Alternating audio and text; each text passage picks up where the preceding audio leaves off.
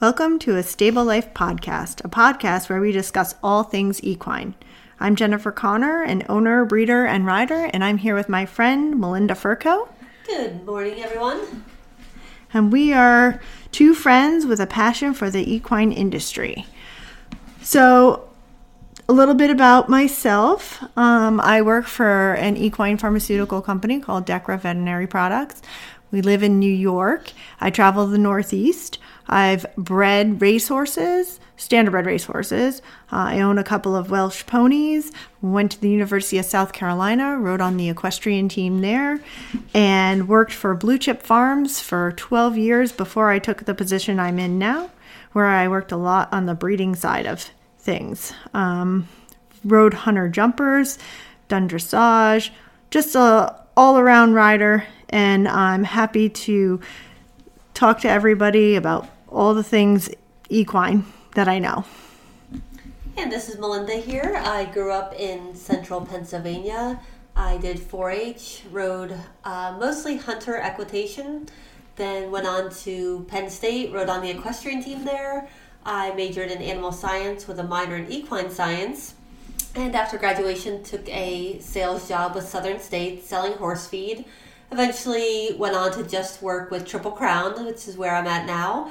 And I have a 27-year-old Dutch warm blood who I do lower level dressage with. So this is our first podcast, and we're both pretty nervous. A little nervous here. This is something new and kind of beyond my comfort zone. Yeah, we're really pushing ourselves out of those comfort zones, aren't we? Which is funny because the first podcast that we actually wanted to talk about was the idea of ending things on a good note. So we're hoping to start things on a good note too. Hopefully, fingers crossed. Yeah. So the idea of ending on a good note, the reason why we picked this was we had a couple of things come up in our lives where we were both like, well, why? Why is it so important for us to end on a good note? Sometimes I'm thinking, I just want to get off. I just want to go back to the barn. I am done. I don't care if it's a good note or not.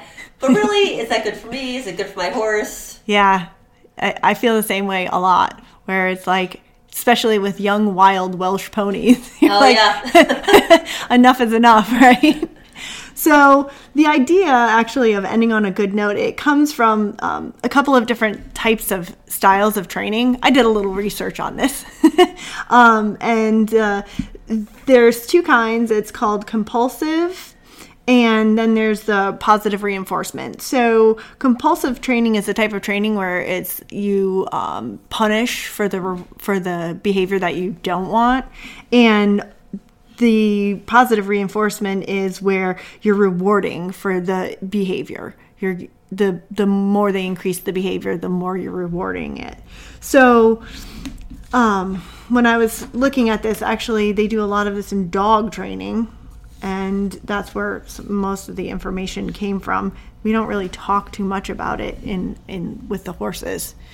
And so with the negative reinforcement, you're withholding treats and, withholding any kind of praise. And then with the positive or variable reinforcement, you're changing the reward that is given for whatever the action is. So if the animal chooses to do the work, then they get a reward for doing that. And it's interesting, too, because I think us as humans, we really like the treats, right? We know our horses like treats. We like treats. I know I love ice cream. I love it. It's definitely an amazing treat for me. But really is a good reward for the horse. We talked about, there was, I want to say like a year ago, there was a whole discussion on social media about patting your horse or giving it a little scratch. What really is a good reward for the horse? Is a treat the appropriate? Is it giving them a pat? Really, what is a good reward? Right, it could be giving them a break, right? I mean, I think it really depends on the horse and the rider. I mean, just standing in a corner and not having to do anything might be a reward for some horses. It might be a reward for me, too. Yeah. I think this might lead to another podcast here. Definitely, yeah. So I know I've heard of people who who got so deep into a training session that was just going so wrong that the horse came out with an injury on the other side of it. And, that really makes me think, like, when is it good to stop? Like, it just kept spiraling worse and worse and worse. And the trainer was getting frustrated, and the child was getting frustrated, and the horse was getting frustrated. And, at the end of the day, they came home from the show and they revisited the issue at home from the show and kept drilling on this horse until it ended up with an injury. And so I don't know if there ever was a good note for them to end on, but it should have ended much sooner. It's interesting. I found this article. The book is called The Complete Training of Horse and Rider by, I don't know if I can pronounce his name. It looks, I think it's Polish. Aloysius Podhaski. If you're out there, feel free to call in and correct me on that one. It's interesting, though. It says the rider should not wait to bring the exercises to an end when the horse shows signs of fatigue, but to try to finish the lesson on a good note. The good memory of the horse may be used to advantage. A successful exercise should be rewarded by the rider's dismounting and leading the horse back to the stable. So that's an interesting take on it. Obviously, those people didn't follow that philosophy. Right. And it just got worse. And so I feel like even if you can't end on a good note, like, try and end on one of the best notes possible. And even if that is, at the end of the day, rider sitting on the horse and visualizing what needed to get done, taking a deep breath, that might be better than just trying to make it perfect and trying to continue down a bad road. Yeah. So, if you can't end on a good note, what should we do? Let's say, hopefully we never find ourselves in that situation, but you're going down the road, let's say you're knocking rails, you're hitting barrels, whatever it is, whatever sport you do, it's just not going your way. What's the best thing to do? Do you leave the ring, take a walk, just on a loose rein? Do you keep going? I think this is an interesting question. Yeah, so we'd love for our listeners to write in and let us know what their thoughts on it are, and maybe give us some suggestions on what we can pass along to everybody else. Yeah, things that work for them. I know sometimes I'm kind of done and I take a walk around the farm. And for me, that's a good note. I assume Linnea also agrees that taking a walk around the farm is a good note. And some of these articles talk about just building good memories for the horse. And I would assume that's even more important for younger horses. My 27-year-old probably, I don't know how much she cares these days, but...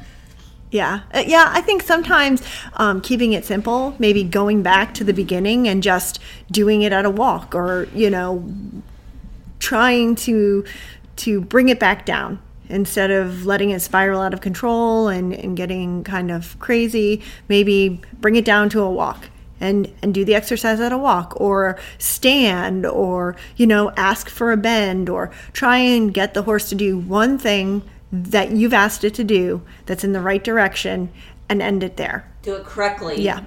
I think maybe that's key there. Coming back, doing something correct, and knowing that, that was correct. And then we can come back another day. Yeah, so maybe what you exactly were working on wasn't working out, but maybe you find something else that you can do that gets the response that you want in order to give them a reward.